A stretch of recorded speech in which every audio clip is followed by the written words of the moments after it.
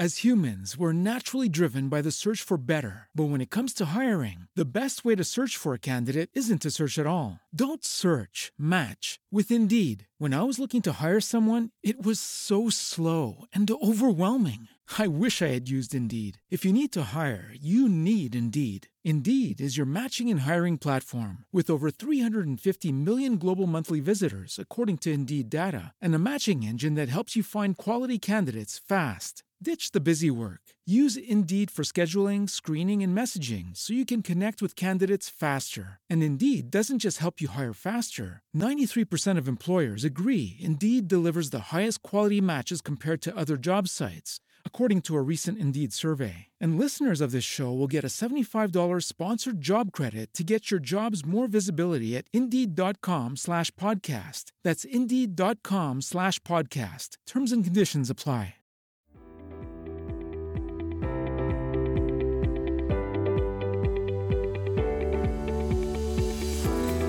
Hello, everyone.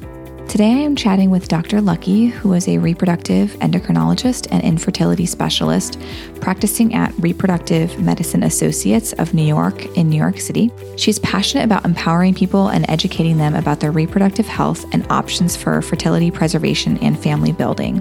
In today's episode, we discuss fertility as we age. Dr. Lucky will answer questions such as, is there anything we can do to improve egg quality? Should we be freezing our eggs? What does advanced maternal age mean? And much more. Let's dive right in.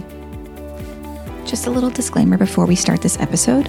This podcast does not provide medical advice. The information on this podcast is for informational purposes only. No material on this site is intended to be a substitute for professional medical advice, diagnosis, or treatment. Hello, Dr. Lucky. We are excited to have you on tonight. How are you? I'm doing great. Thank you for having me. I'm so excited to be on. Yeah, this is going to be a hot topic I think that many will resonate with. And when we were talking prior to this, I was saying how, when I was younger, it's just like always this fear in the back of your head. Like, I know I want to have a family as I get older. I wonder if I'm going to have trouble with this. And it's just something that's always in the back of your head. And, this is what we're going to talk about today, which is just talking about infertility, like as you age. And I know when I got pregnant with our fourth, I hit that magical number of 35. And so I'm excited to hear what you have to say about this, because I was all of a sudden this advanced maternal age, which made me feel a little bit strange, because I was like, but am I really? I don't know. I feel like a lot of women nowadays have babies after age 35.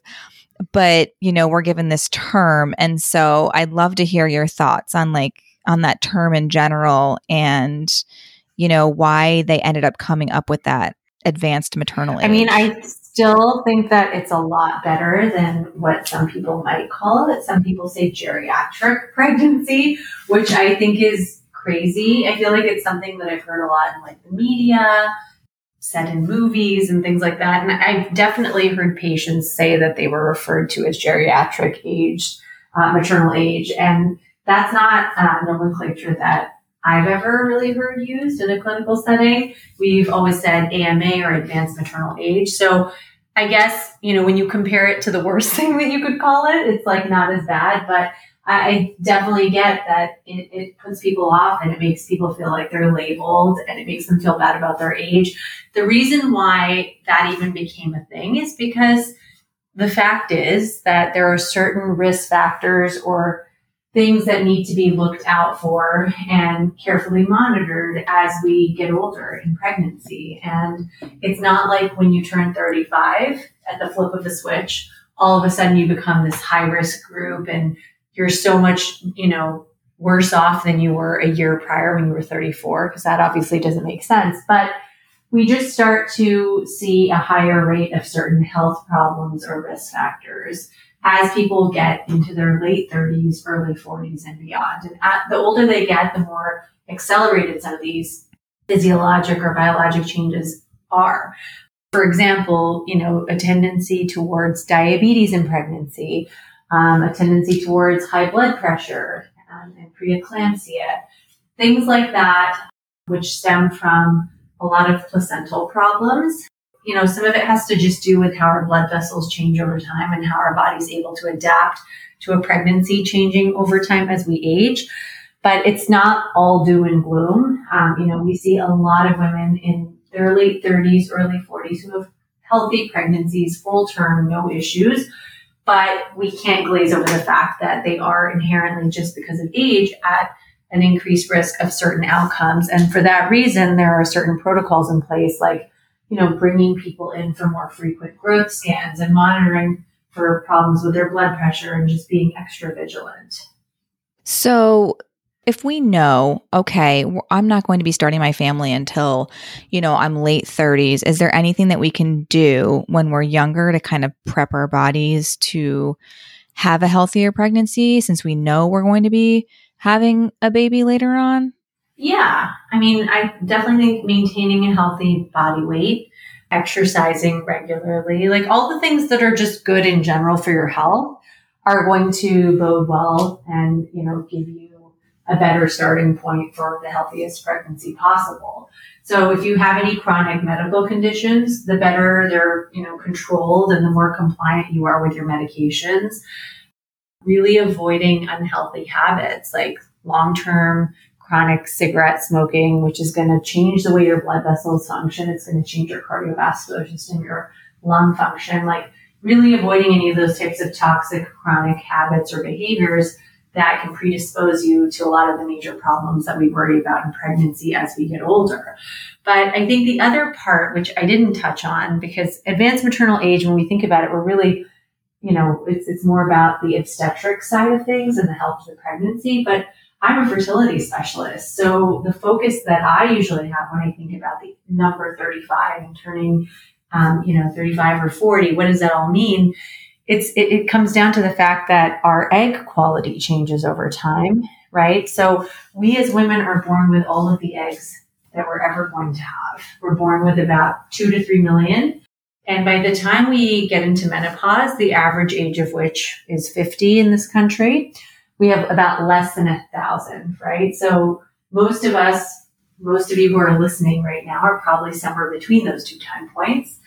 And the number of eggs that you have is something that people will fixate on because it's something that you can actually test. You can do a blood test called AMH, or anti-Müllerian hormone. It's a blood marker that basically, the higher it is, the more eggs you have at that given snapshot in time. And we also can do an ultrasound. And we can count how many eggs we actually see at the surface of each ovary. And it's always a very easy to count number, like 10, 15, 20, 25, 30, right? And those aren't all the eggs that you have. We're not counting hundreds of thousands or millions. We're counting a very small, limited subset that are visible because they've been pulled to the surface of the ovary or recruited, so to speak. And then normally, if you're not on birth control and you're someone who ovulates regularly, your brain is sending a signal, and the first one to get selected is the one that randomly gets to ovulate and have a chance of turning into a pregnancy. All the other ones that came to the surface of the ovary get thrown away. But something important to know is the number that get pulled to the surface that are in play that have a chance to be the one that ovulates, that the size of that cohort really depends on how many you have overall. So imagine it's like rationing. The more eggs you have at any given point, the more eggs you're pulling to the surface. The reason I'm telling you all this is because when we as fertility doctors do things like egg freezing or IVF to try to help someone get pregnant with fertility treatments, I can only get to what's pulled to the surface, right? So that's why egg count matters to us, because it means, if you have a high egg count, you have an abundance of eggs that I can get to, which makes it easier for me to treat you. It just gives me more options, right? That's the only reason why your egg count matters. But remember, you're only ovulating one egg, so it's not really a numbers game. It's all about the quality of that one egg. So while we age and lose the number of eggs that we have, the more important thing when it comes to trying on your own, just your natural fertility, is your age, because your age will dictate the chance that one ovulated egg ends up being a genetically normal, healthy egg that can give rise to a healthy pregnancy. And a shocking fact is that a lot of our eggs are abnormal. And that's true even if you're 20. if I went to a 20-year-old's ovaries and took out all of their eggs that they had and turned all of them into embryos by fertilizing them with sperm, and I tried to genetically test every single one, our data shows that about 20% of those resulting embryos would be genetically abnormal. And most of these are not, errors that are compatible with life, like, missing multiple chromosomes or having extra DNA that it's not supposed to have. Most of these embryos will never implant, or if they implant, they'll result in a miscarriage at some point. And then very few could actually turn into a live birth, but, a child with problems like Down syndrome, for example. Now, if 20% is the lowest rate because you're in your 20s, you're in your fertile prime years, by the time you get to 35, it's like 30 to 35% of embryos coming from your eggs are going to be abnormal. By the time you get to 37, 38, 50%, 40, like 60 to 70%. And at 42, 43, we start to approach 80 to 90%. So that's the core issue. And a lot of people don't understand that. They think it's about running out of eggs and the numbers. It's all about the quality. And so is there anything you can do to slow down reproductive aging in terms of healthy habits, to go back to your original question? Well, the one thing you can really do is to avoid smoking, because smoking is known to accelerate how fast you lose your eggs. But in terms of egg quality, we don't really have a good handle on the things that influence egg quality. Like, we think it's genetics. For sure, environmental exposures could probably have a factor, but we don't know exactly what behaviors would contribute to worsened egg quality over others. And I think there's a lot of information out there on that, but the jury's still out. There aren't clear data that really guide us one way or the other in terms of how to slow down that process. So the best thing that I can suggest is thinking about your family building goals early and considering fertility preservation. I wanted to mention a few things about what you were saying. So the first thing that I wanted to talk about, or at least kind of reemphasize, was how you were saying that, these eggs are not always going to be of this superb quality and won't result, in a fertilized baby, right? And you can result in a miscarriage. And I think people can get kind of confused about that, especially, as I was younger, before I even, went to PA school. I didn't really understand the whole concept. And I was like, well, can you prevent a miscarriage? Or, once you start, a potential miscarriage and you're bleeding and you're going to miscarry. And constantly I see this in the emergency room where a woman will be like, can you please just stop it? Like, is there something we can do to stop it? And so, I sit down with them and I explain, this is not something that this is, our bodies are doing the work for us. They've discovered that this egg, is not going to fertilize properly and it doesn't have everything that it needs. And so it's just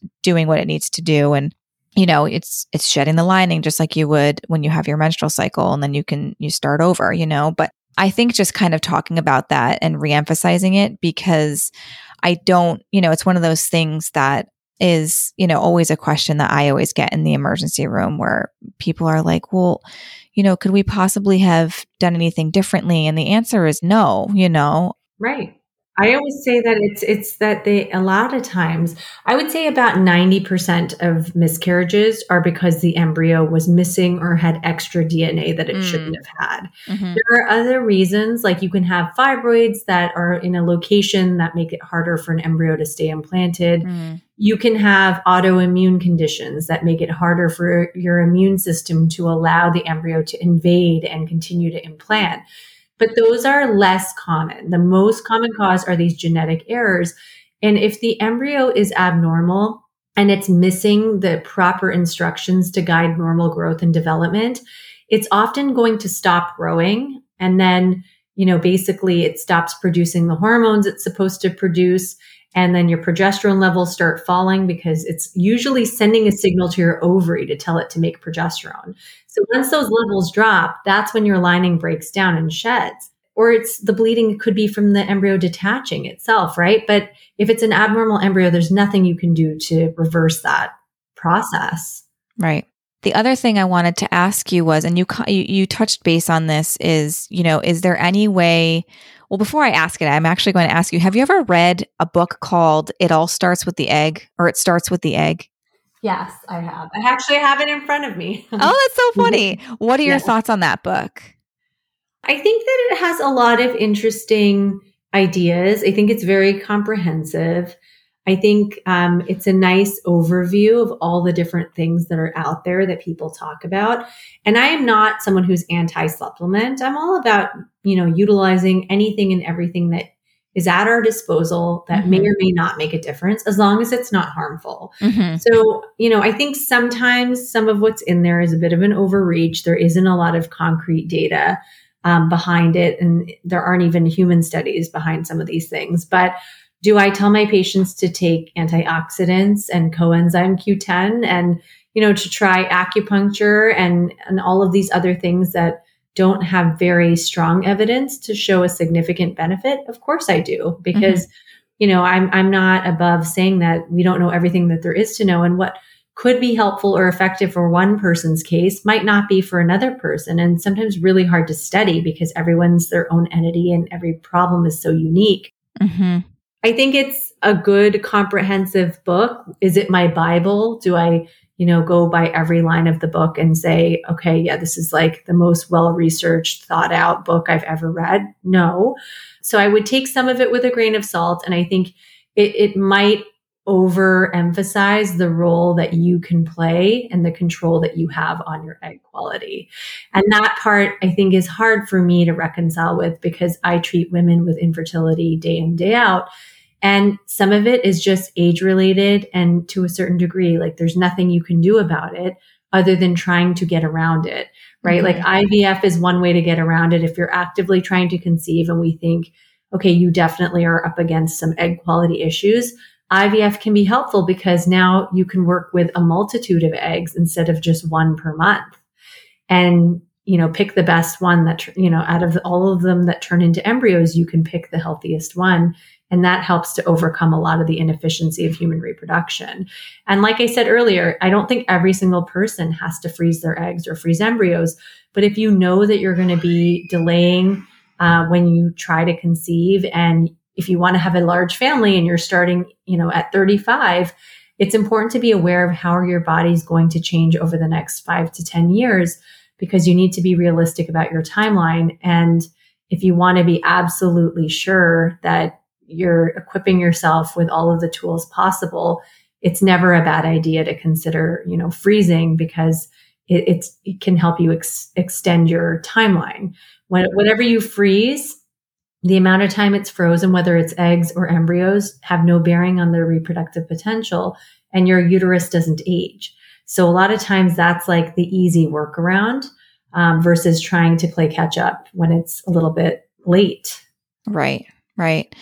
Yeah. And it's interesting that you mentioned, some of these, like the coenzyme Q10 and then the acupuncture and things. I actually did a podcast with an acupuncturist last week that went live, and she works very closely. I really it's kind of like a marriage between Eastern and Western medicine. So she actually works like alongside of many OBGYNs. So it's kind of like this hand in hand, and they work closely together, which I really liked. And I think even if it like relaxes the patient, right?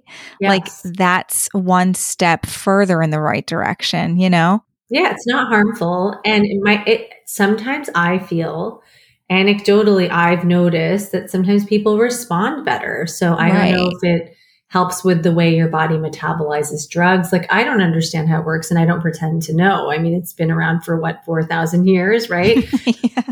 Yeah. I definitely think, I go to an acupuncturist to relax, and I feel like it makes me less anxious. It helps with my like neck spasms. So, I'm all about it. I think that it's not harmful, could be helpful. If it's something that you enjoy, then why not? If it's something that's going to stress you out and you don't have insurance coverage for it, and it's expensive, and you're already strapped for cash because you're paying for expensive fertility treatments, then maybe don't do it, because I don't know that it's going to make or break the situation. But I definitely recommend it to a lot of my patients. Yeah. Okay. So is there anything else you want to add as far as talking about, fertility as we age? And then I can go into some of the questions that we have from the community.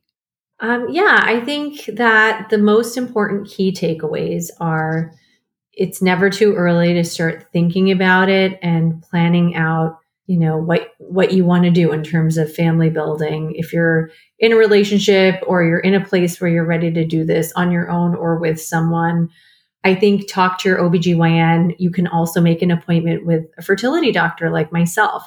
Coming to a fertility specialist does not mean that you're committing to freezing your eggs or committing to IVF or any sort of treatment.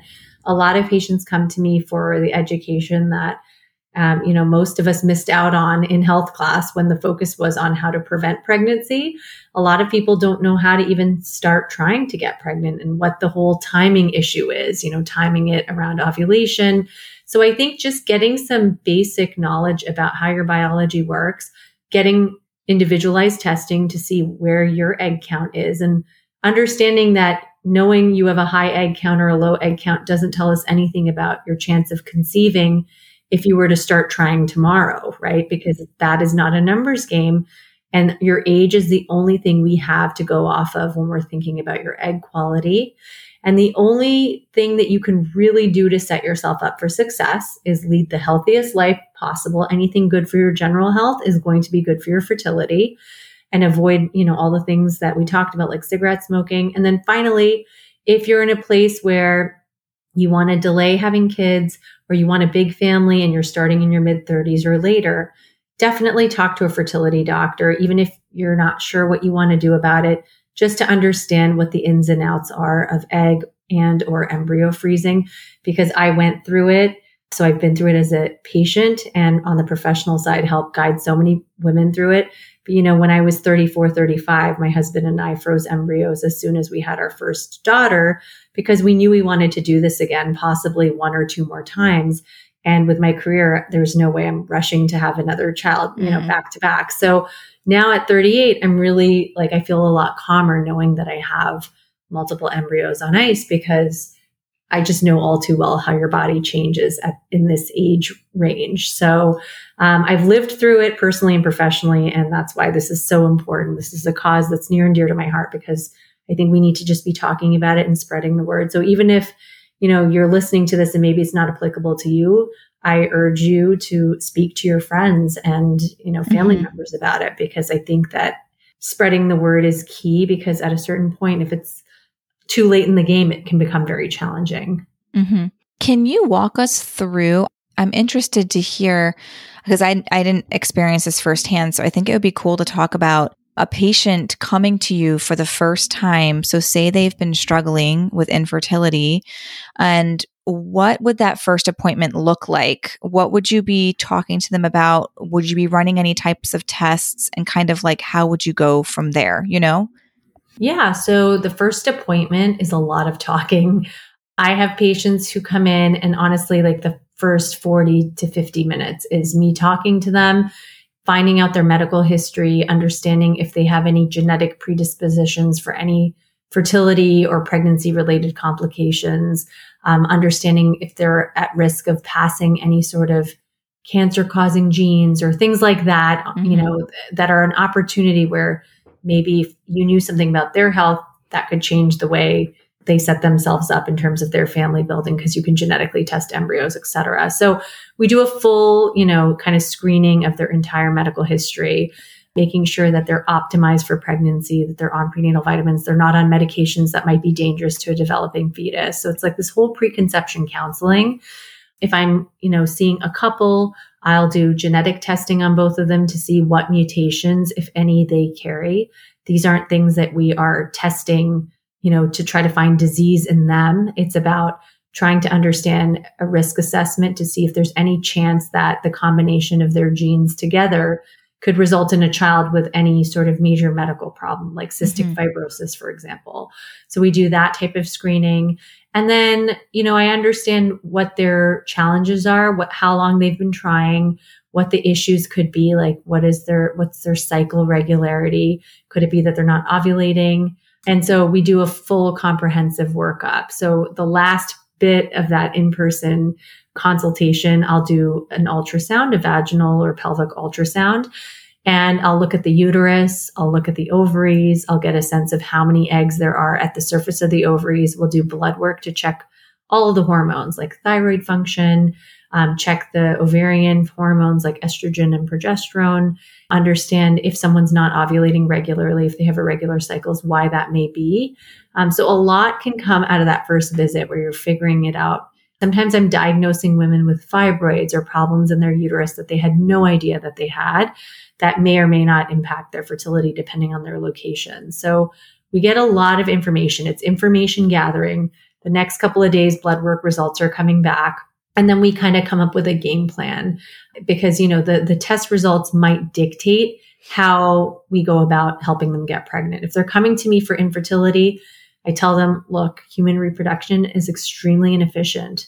The chance of one ovulated egg meeting the sperm, fertilizing successfully, growing into an embryo a week later that makes its way through the fallopian tube to the uterine cavity and finds the right spot to implant, the chance of all those things lining up perfectly is about 15%, right? And it might be lower if you're older and you're worried about egg quality. So doing any sort of fertility treatment is basically just getting around that and trying to rectify that inefficiency. And there's different treatment options, 2 major families of treatment options, one very laid back approach that's not that much more efficient than trying on your own, but it might make it all the difference for that one individual or that couple. And then there's more comprehensive treatments like IVF, where you can genetically test the embryos. You don't have to, though. You can freeze them all. And so it's a form of fertility preservation.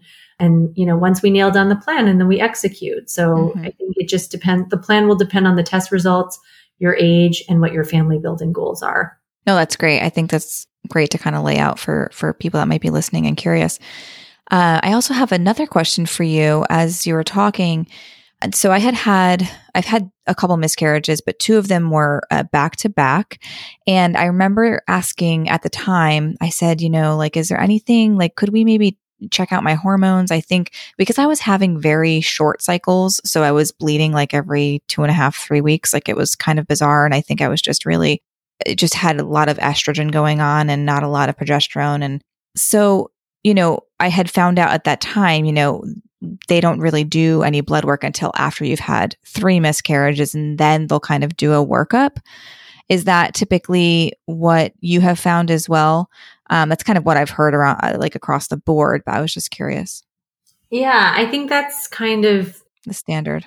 No, I think it's no longer becoming the standard. That used to be the standard, that you had to have 3 miscarriages to be someone that had recurrent pregnancy loss, quote unquote. Mm-hmm. Yeah. And then you would, it would warrant a full workup. But now the American Society for Reproductive Medicine and most clinicians are doing this workup after 2 losses. Oh, okay. That's good. Yeah, because it's a lot to go through. Well, it is. From going through it. It is. And especially when they're back to back, it's a lot. And even though, your chances, as you mentioned, are very small, you don't realize how small those chances are, that all of those things can line up together and that your egg quality is good. Miscarriage is very, very, very common. It's one of those things. I mean, I didn't even realize that until I was practicing in medicine. I mean, we see in any given shift, I will see multiple, patients coming in for miscarriage. It's just so common, and people unfortunately don't talk about it as much. And so it's one of those things that we keep to ourselves a lot. I think people are talking about it more now, which is great. Yes. But it's still shocking. I'm sure you see it in the ER that people are coming in thinking this is a life or death situation, that they're hemorrhaging. Whereas we see it all the time. This is how a miscarriage looks. Mm-hmm. And I think it's only now something that people are talking about more. This month is pregnancy and infant loss awareness. Mm-hmm. And so I think having these types of, I don't want to say events, but dates that are marked on the calendar, and people, it's an impetus for people to discuss it and open up about their experiences. I do think it's helpful, even though it's painful and triggering to some. Yes. And I think it's important to normalize it. This is a human experience. It's that, if in your 20s, 20% of embryos could be abnormal. So for most of us, we're saying 25%, if not higher, if you're, in your mid 30s and older. That very clearly explains why 1 in 4 pregnancies end in miscarriage. And some of them might go unrecognized, just as a late, or off period that seemed a little bit strange because not everyone's tracking their cycle so diligently. Yeah.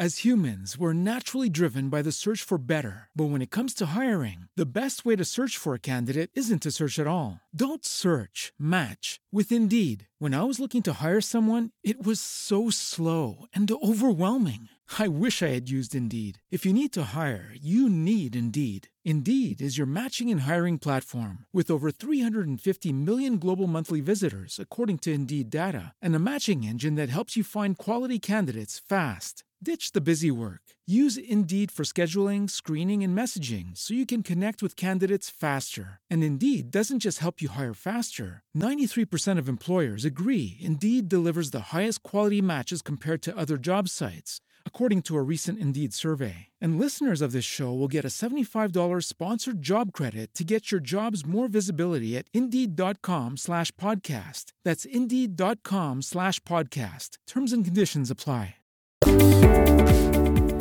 Okay, so I am going to pull up the questions. What do you think? Good timing? Yeah, let's do it. Okay, let's do it. So, we kind of already touched on this discussion on fish oil, CoQ10. Is there anything that you think does appropriately have a good amount of research to back its use? So I think coenzyme Q10 is probably the one that I find most compelling. Okay.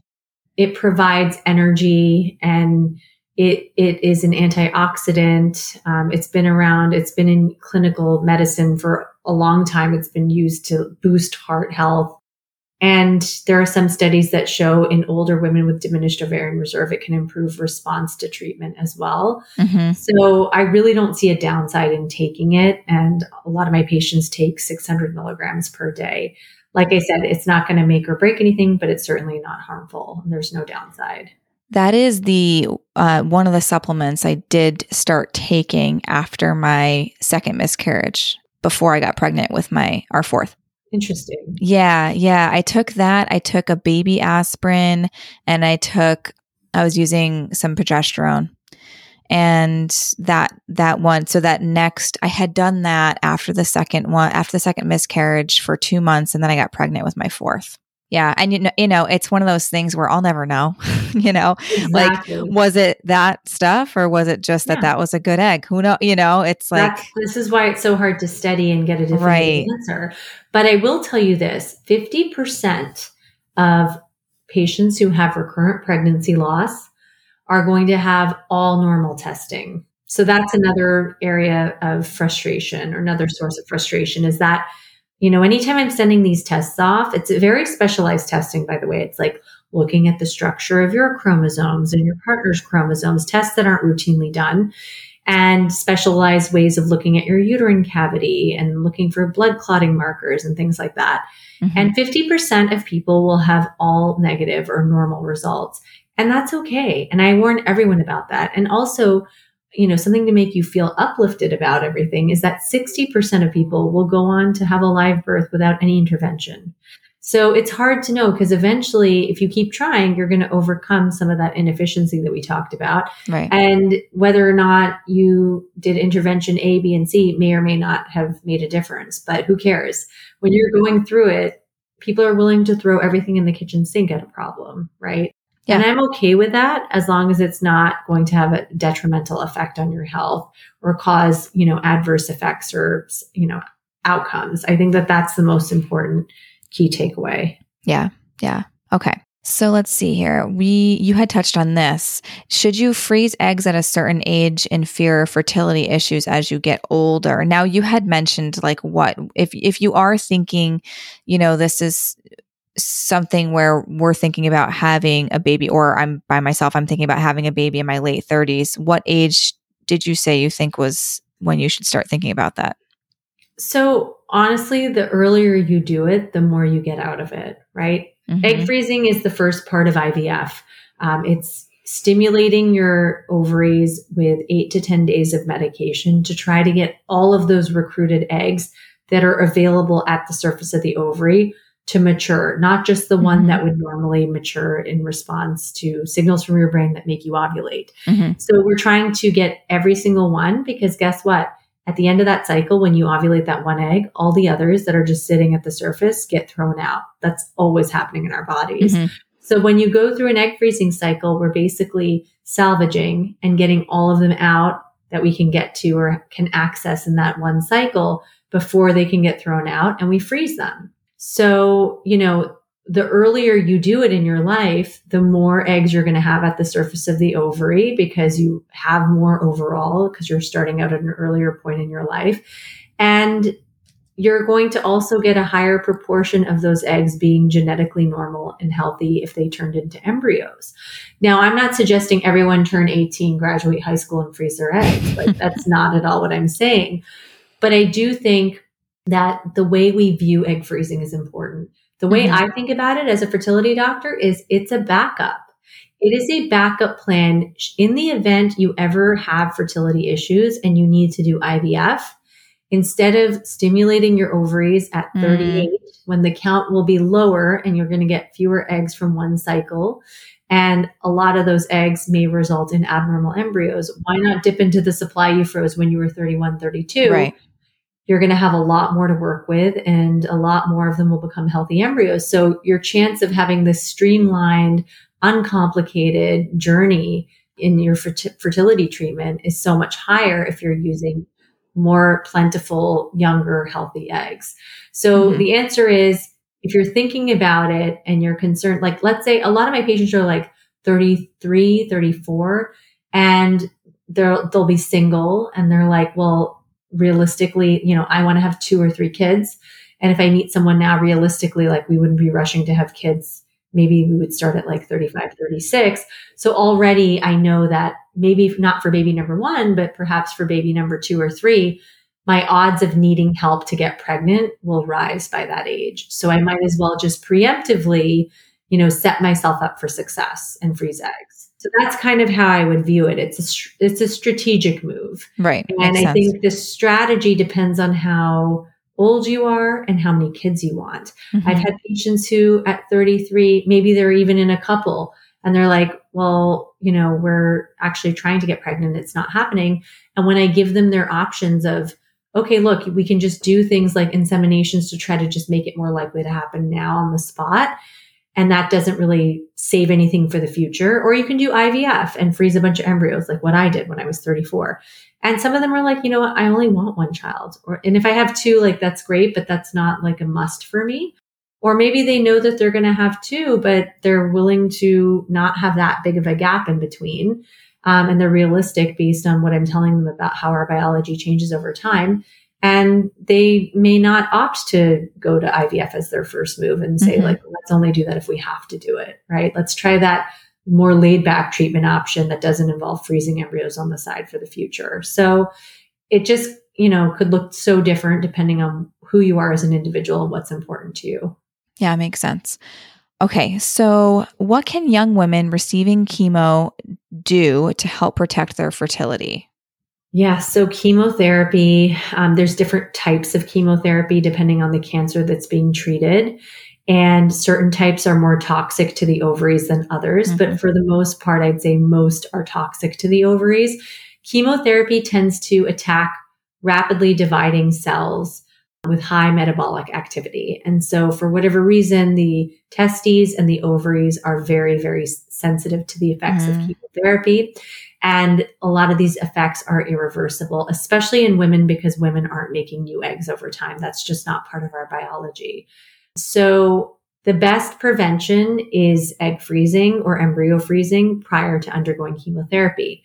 For cases where the patient, it's just not feasible to them, or they don't want to go through that process, or maybe they have a really serious cancer where their oncologist doesn't feel that there is a window of opportunity, which is very rare, but some really severe leukemias or lymphomas where the patient is very, very ill and can't be, outside of the hospital for a 2-week period to do this.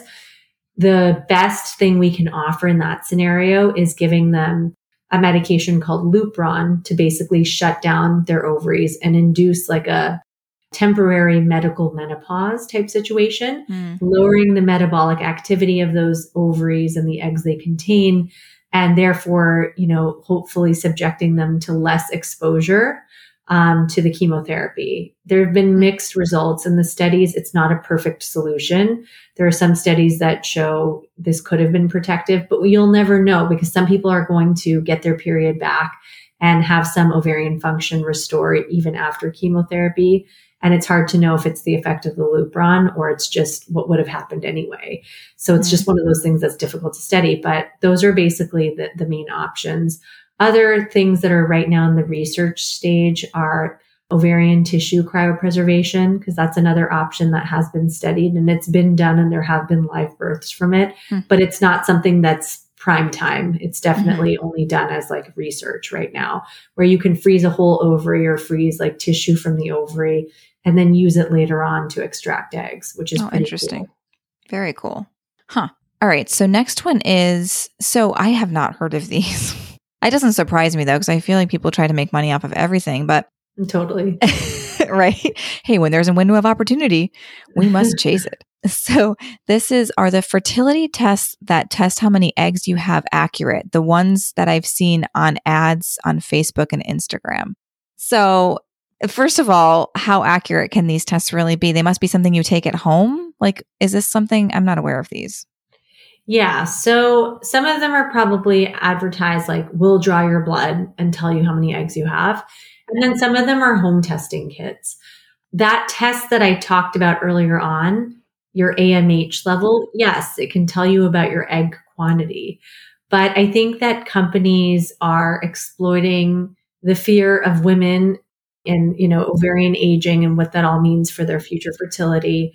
And saying like, take control of your fertility and check your AMH level. But I think it's so misguided because you can have a high AMH level and have poor egg quality or have difficulty getting pregnant for a variety of other reasons. So knowing you have a high egg count may help you sleep better at night, but it ultimately, to me as a fertility doctor, doesn't tell me much. It's important. If you need treatment or if you wanted to go through the process of egg freezing, it's important because that tells me, great, they'll probably do wonderfully because they're going to have a high egg count and I'll be able to access lots of eggs and they'll probably respond really well to the treatments. But does it tell me anything about your natural fertility? Should you start trying today? Does it tell me about the ability of any of those eggs to turn into embryos that are healthy and could one day result in a pregnancy? No, it does not. Yeah. And I mean, it's one of those things, unless you have somebody there to completely interpret what's happening, right? Yes. You might have a low number, but they might be amazing quality. Like you said, I mean, there's no way to know. Right. And this is like my new like public service announcement on my Instagram is just these companies that just feed into the fear of women, either, whatever it might be, of the fear of gaining weight, of the fear of getting wrinkles, the fear of not being able to get pregnant, the fear of this, the fear of that. And, they monetize it. And it's the pain of my existence. Like you're speaking my language right now. I feel like I sound like such an angry person. My social media persona sounds angry or just like always irate about something or other because I see so much of this. And that's my main reason for why I got onto social media. I never had a public account and I don't have a huge following, but I've been building it because it makes me feel like I'm finally taking control of this conversation, which is running rampant and unchecked. Yeah. Are you an Enneagram 8? Do you know what your Enneagram is? No. I'm just, I always ask everybody because I'm like super into it, but. Well, now I know. Yeah. I think you might be an 8 or you might be like a 2 or a 3. But anyway, so that's how I feel on social media. Like I get like fired up every time I'm on there now because I'm like, oh, there's always some fight I have to like fight for. So that's my newest one. And well, I will team up with you on that. Seriously. Right. I mean, I don't know if you've ever listened to the Dream podcast. It's all about MLMs, but also the whole episode is dedicated to women's reproductive health and how, companies are monetizing whatever they can for women who are like fear of, infertility. And so that's a whole episode. And then they have a whole episode on other things. By the way. Yeah. They'll do their home testing, or they'll go to some place that's going to tell them about their AMH level, but then they don't have the expertise to properly interpret it. And oftentimes these results are used as a fear tactic to push them to do something like egg freezing without really having the full clinical picture of what it all means. And so then they'll come to me and I have to, deal with all of that. And Right. so I have, a very specific, strong feeling against a lot of it, because I think that you really should be going to an expert that has the training and expertise to actually tell you what the tests that they're running mean. And I think that when people are trying to actively sell you things, you probably can't trust what they're telling you. Exactly. Amen. Yes. And, I'm going through these questions and there are so many questions saying, it almost makes me a little emotional, because it's like, oh my gosh, I like, do cleaning products, laundry detergents, eating food that's not organic all affect fertility, like that sort of thing. And like, we have enough to worry about, right? Mm-hmm. Then to have to worry about, oh my gosh, the plate I'm eating off of. Oh my gosh, the food that's on the plate. Oh my gosh, the dishwash soap I'm using to wash the dish. Oh my gosh, it is endless, right? And then you can spend an endless amount of money trying to like perfect your life with these so-called natural, which by the way are not natural. It's just a word that's tossed around like crazy to make things seem like they're better than others, but they're really not. And, we think that these are going to like affect our fertility in some way. Do you have anything to add on that? Maybe? Yes. I think that it's about lack of control. Mm-hmm. I think that when someone is going through infertility, a lot of times my patients are young and healthy individuals that now all of a sudden are plunged into this feeling of being medicalized. And it's a very new feeling and it's very distressing. And they have no idea what the hell's going on, right? Like they have control over so many different aspects of their life, or the illusion of control, I should say. But when it comes to your fertility, you have no idea what the hell's going on inside your body. You can't even tell when you're really ovulating. You're just trusting this, ovulation predictor kit or the app to tell you when you should be having sex. And you can't trust any of the symptoms you're feeling. Like, did you get pregnant this month? Did you not? You're just waiting for your period. You don't know what's going on. Mm-hmm. And that loss of control, I think the human reaction, the human nature, knee-jerk reaction is, let me impose a bunch of other restrictions on myself so I feel like I'm doing everything that I can, right? Yeah. So whether it be completely changing everything about your environment and going down that rabbit hole and feeling like you need to surround yourself with this fertility-friendly bubble of like products and cosmetics and everything else, and just feeling like you're doing everything you can so that if anything fails or doesn't work, you can't blame yourself and you can say that you did everything right. Yeah. Same with diet, same with all the supplements. Like I have patients who show me their medicine cabinet. They take a picture and they show it to me. And I'm like, it's crazy, and it's just like it could rule your life, the number of supplements you're taking. So I think that anytime you find that you're doing something to an extreme like that, that's always a sign that you need to come back down to, whatever it is, your baseline, being more moderate. I do think that it's important to try to reduce the load of toxins that we are exposing ourselves to. And I think there's easy things that you can do. I don't think that you need to worry about the dish soap. I don't think you need to worry about every single minute aspect of your daily life. But I do think there are obvious things. Like we know that fragrance, perfume, like those are probably unnecessary chemicals, some of which can act like endocrine disruptors. Mm-hmm.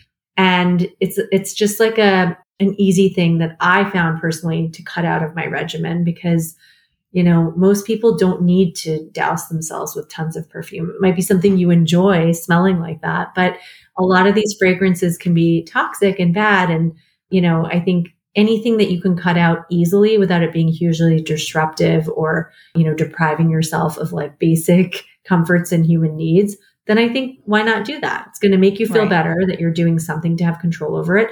And there's actual data behind, trying to have a cleaner cosmetics routine. And especially when you're pregnant too, like there are chemicals that mimic estrogen. So if you can try to make healthier choices, but know that you can't live in complete isolation and you can't avoid every single chemical there is out there, especially in New York City. Yeah. Yeah. Two things on what you just said, and then we will go into the last questions to end the episode. So you mentioned endocrine disruptors, and I wanted to ask your thoughts on, because I've read some research on this. And so, like the lavender oil, like the essential oil, is that a true endocrine disruptor that we know of? Well, I think it depends what's in it. They're not all the same, right? Right. Sometimes there are certain components, some of which are found to be safe, some of which are, associated with compounds that have been shown to have like estrogen-like effects in young boys, like causing prepubertal changes like in breast size and things like that.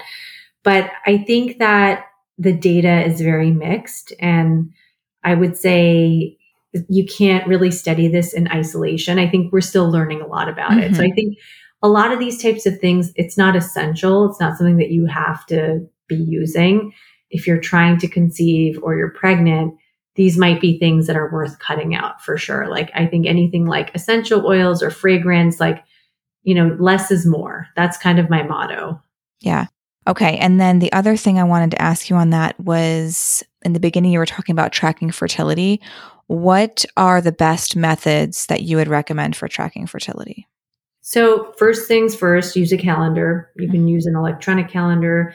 A lot of apps are beneficial because they're already doing all of the work for you in terms of calculating your fertile window. It's most beneficial to women who have a regular cycle where they're getting their period after a predictable interval of time. So just noting when you get the first day of your full flow menstrual cycle, not like the first day when you're spotting, but actual full flow. That's called day 1 of your cycle. And once you start charting that, and then you chart the next one and the one following after, you're basically doing some groundwork, some research where you're figuring out the frequency with which you ovulate. And this doesn't apply to every single human being. Nothing does, right? But in general, most people who have ovaries and a uterus are going to get a period always about 2 weeks after they ovulate. As you mentioned before, sometimes your cycle can be shorter or longer, and sometimes your luteal phase, that phase of your cycle between when you ovulate and when you get your next period, can be shorter or longer for some. But in general, you're going to get some very useful data and trends, which if you plug into apps like the Flow app, which is like one of the biggest. Oh yeah, I used that one. Trackers. Yeah. Yeah. And I've actually done some educational work for them, but I don't own any stock in that company. So I'm not like plugging in an app or a product. I just want to put that out there. But they will tell you based on when you get, your first day of your menstrual period, and over time looking at that data and that trend, they'll be able to tell you, okay, this is your fertile window, which is essentially 2 to 3 days before you actually ovulate. The reason why that timing is so important is because when you release an egg into the fallopian tube from one side or the other, and by the way, it doesn't alternate, it's very random. You could ovulate from one side, like the right side, 5 times in a row. There's no rhyme or reason. That's an often asked question that I get. That's why I bring it up. But when that egg gets released, it only survives for about 12 to 24 hours, and then it disintegrates. And then you have to wait till that next egg gets released the following month. So making sure sperm is in the reproductive tract before the egg is released is the most fruitful thing to do, because the sperm can survive for 3 to 5 days. So it's always better to have a bunch of sperm just sitting there waiting around for the egg. Yeah, to maximize overlap between the sperm and the egg. The other thing you can do is ovulation predictor kits. They're basically picking up the hormonal signal from your pituitary gland in your brain that's being sent to your ovary to tell it to ovulate. It filters through the kidney into your urine. So when you pee on those sticks, and you might want to pee on those sticks starting like on day 9 or 10 of your cycle, if day 1 is your full flow day, and start peeing on them, once or twice a day. And if you get a positive result, that means it's picking up that signal from your brain to the ovary, and you have about half a day to 36 hours to be trying. That's your window of opportunity, because it takes time for the signal to actually make ovulation happen. Yeah. And you know what? I will add to that. So I used these with my 4th, and I mean, I would test day and night, like as closer I got, like day 11, because mine, I found that in the morning it would be normal, and then I would peak at night, and then by the morning it was back to normal again. So I was like, oh shoot, I just missed that. Yes, it's pulsatile. That's what a lot of people. So many of my patients will say, I know I'm not ovulating, and I say, but you wrote down that you get a period every 28 days. They're like, but I don't ever get a positive ovulation predictor kit. And I always ask them, and they always say the same thing. I'm only checking once a day. And I'm like, no, you need to start checking like every 6 to 12 hours because you're just missing it. Yes, exactly. Yeah. So I think that's important.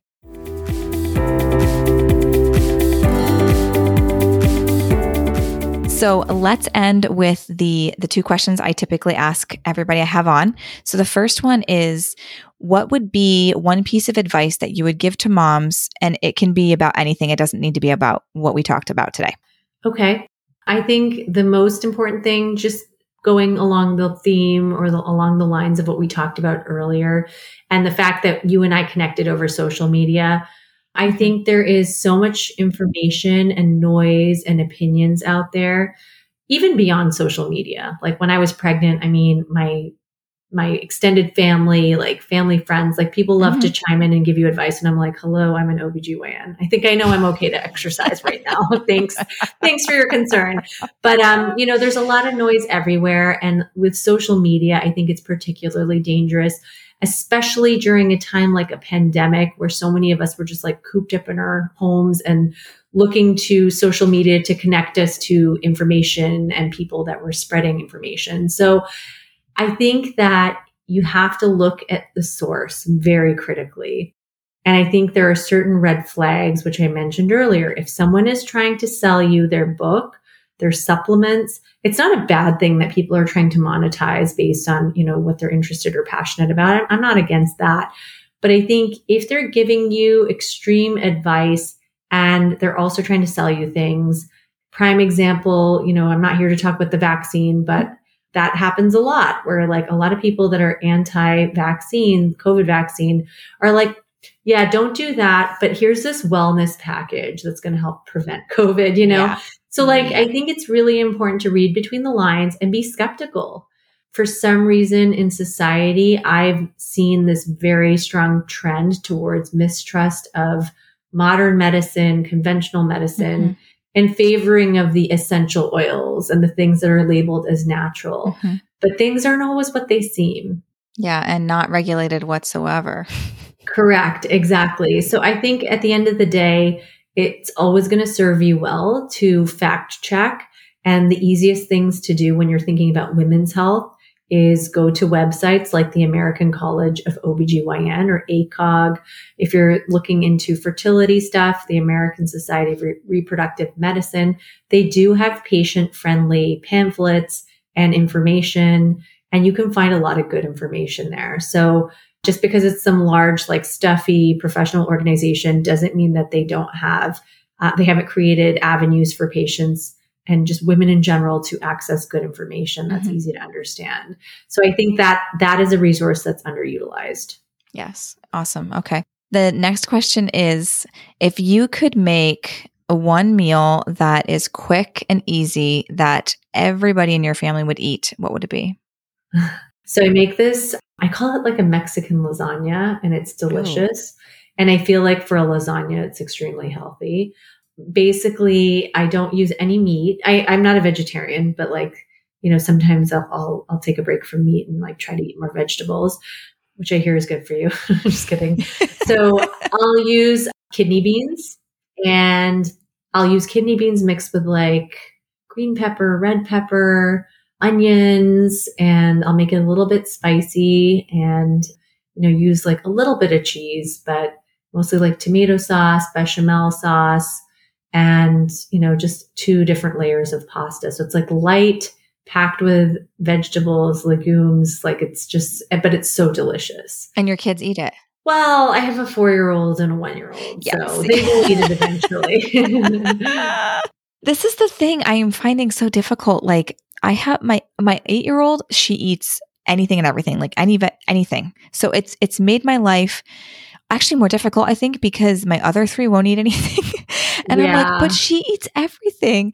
And they go through phases. You know, it's like for a couple months, they'll eat everything. And then all of a sudden it's like on strike, you know, it's like Yes. tonight we had the same meal we had a couple months ago. Everybody loved it. They all ate it. Tonight, 1 out of 4.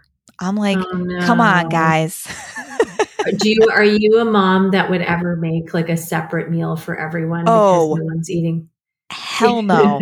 Okay. Yeah, me neither. First of all, like, yeah, no, I don't have time. I don't have the energy, but I also just don't want them like, I mean, how are they ever going to like try new things or get you know, if they're not anyways. So yeah, So no, what did they do tonight? They just went to bed hungry? Yeah. So like they didn't eat the dinner. Well, actually my son, who's 4, came home from lacrosse practice and was like, I'm hungry, Mom. I think I'll take some of those meatballs. I was like, okay, sure. So then he ate some of those and then went to bed. My 6-year-old, she didn't eat anything. And then, but she'll make up for it. Like she'll just eat a huge breakfast or something. Yeah. But you know, I'm like, whatever. I mean, I'm feeding you like 90% healthy. So I don't care if you eat a big breakfast and no dinner. That's fine with me. Yeah. They self-regulate. Yes, they do. I don't know. Mine go through phases. They're still very young. I would say my oldest like really loves carbs. Like she just loves cheese and bread, like all the toddler things. Who doesn't? Yeah. I know, but my youngest is like, I feel like she's like a little Olympian. Like she's always like exercising and doing squats and she's like eating like avocado and blueberries. Like she only wants like the healthy superfoods. I'm like, who is this? Oh, that's really funny. Actually, my 6-year-old is like, she just like became like, she's basically a vegetarian. It's very strange. And we are not like, we eat anything and everything. We don't like specifically eat one particular diet or anything. And so it's very funny because I'm like, why aren't you eating? And she's like, oh, Mom, I'll just take more green beans. I'm like, what? Yeah. Like, no, my oldest is a vegetarian. We all eat meat. And she's like, no meat. Yeah. No, thank you. That was like her first sentence was no meat. So I'm like, how do you even know what meat is? Yeah. So I think these are just like ingrained habits. Yeah. It's really, it's kind of funny. So I'm interested to see like how that all plays out, you know, like, I don't know. Is this just her for the rest of her life or will she, who knows? I think it'll get easier. Oh yeah. That's what I have to hope. It's what keeps us going. Exactly. Oh my gosh. All right. Well, thank you so much for taking the time out of your night. I really appreciate it. I learned a lot and I hope that everybody that is listening did too. Thank you so much for having me. This was so much fun to talk to you. You know, I think there were a lot of questions today, so I would love to do this again. Oh, yes. So that, you know, we can do like a Q&A or something next time. Yeah, for sure. Yeah. I'll gather some more and I'll write them down ahead of time and we'll be able to, maybe even we'll do like one of these like rapid fire type of Q&As where it's like one after the other. Yeah, it'd be fun. All right. Take care. All right. Thank you. Have a good night. You too. Thank you so much for hanging out with us today. All resources mentioned in this episode can be found in the show notes on lindsayandco.com. To continue these important conversations, head over to Motherhood Meets Medicine on Instagram. Let me know what you learned from this episode and who you would love to hear from next. I always love getting feedback from you. If you're finding value in this podcast, please rate, review, subscribe, and share with a friend. This will help us to reach even more women from around the world. I'll catch you next week. Until then, don't forget to find some time to unplug, unwind, and have a little fun.